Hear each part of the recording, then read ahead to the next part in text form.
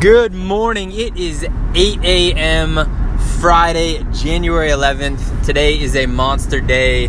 Fridays, we source shoes. We're super excited because we spend all day driving around New England, sometimes a little bit further down the East Coast, sometimes even parts of Canada, sourcing shoes. We wanted to do a podcast episode today talking specifically about how we plan our routes. It's super important. In the beginning, when we first started sourcing outside of just what was in our town, we were all over the place, and we found out very quickly that we were not utilizing every single mile that we drove to the best of our ability. So we sat down and we started planning routes based on places that we may have popped in before, places that we have heard might be good to source shoes, again, outside of our local town, and very quickly started to develop certain routes based on what our weekly budget was, based on what our goals for quantity of shoes were.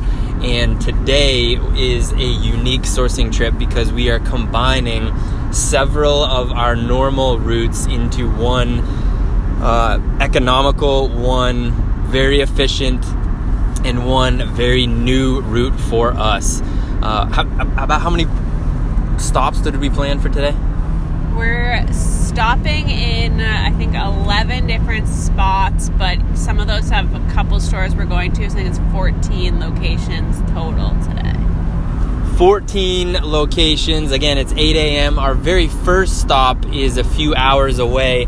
That's another thing that we noticed as well, as we have very strict guidelines when it comes to sourcing, because we want to be able to move the shoes very quickly. We want to be able to make a certain profit, and sometimes with that strict sourcing, we are not going to find the shoes very close to where we live. And so again, making the most out of every single mile that we travel, we now have 14 stores, 14 locations in 11 different spots that we are going to be hitting today. And the key with these sourcing routes, when you're starting to travel a little bit more, is to make sure that you do the research beforehand, whether it's a week before, a couple days before, the night before, and set up stops that are not very far apart. Now, sometimes this takes a little bit more research. Sometimes this takes a little bit more practice. You know, as you're doing a route, you might see a couple spots that you didn't see when you were researching, and then you add that to your next planned route. But that has been so crucial for us, is if we're going to put mileage on the car, if we're going to spend money on gas, we want to make sure to hit as many locations as we possibly can, because the strict sourcing guidelines that we carry mean that we're not going to be able to pull as many shoes from each location. Now, you don't have to have the same guidelines for strict sourcing. You don't have to travel as far as we do. You can come up with a game plan for yourself. But the point is, with today's podcast, is coming up with a strategic game plan when you go out and source. Maybe you don't have the whole entire day to be able to drive around and source shoes, so you want to make the most. Maybe you do have the entire day, but you just want to absolutely squeeze out as much profit as you can from these sourcing trips. And that's the case for us, and we continue to improve on each and every single trip. Again, 14 physical locations that we'll be going in today.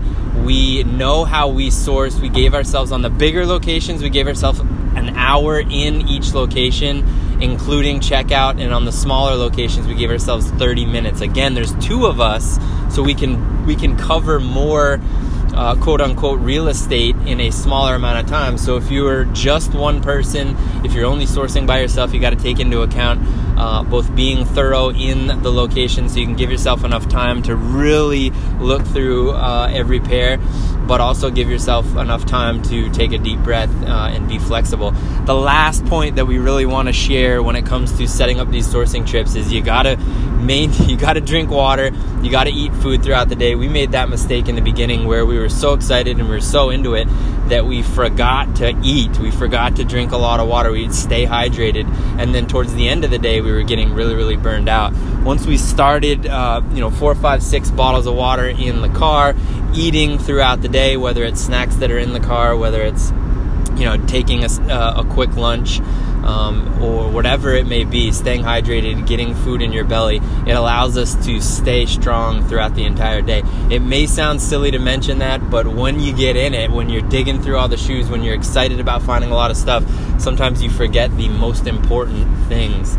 Staying hydrated, setting up a route that doesn't have a lot of time in between stops, and making sure you get enough food in your belly. If you guys have any question about setting up a sourcing trip based on the geography of your area, based on what's available in your area, we're always open to questions. We'd love to help people and by sharing ideas of what's working for us. And as always, as the adventure continues, we hope you are enjoying each and every single step.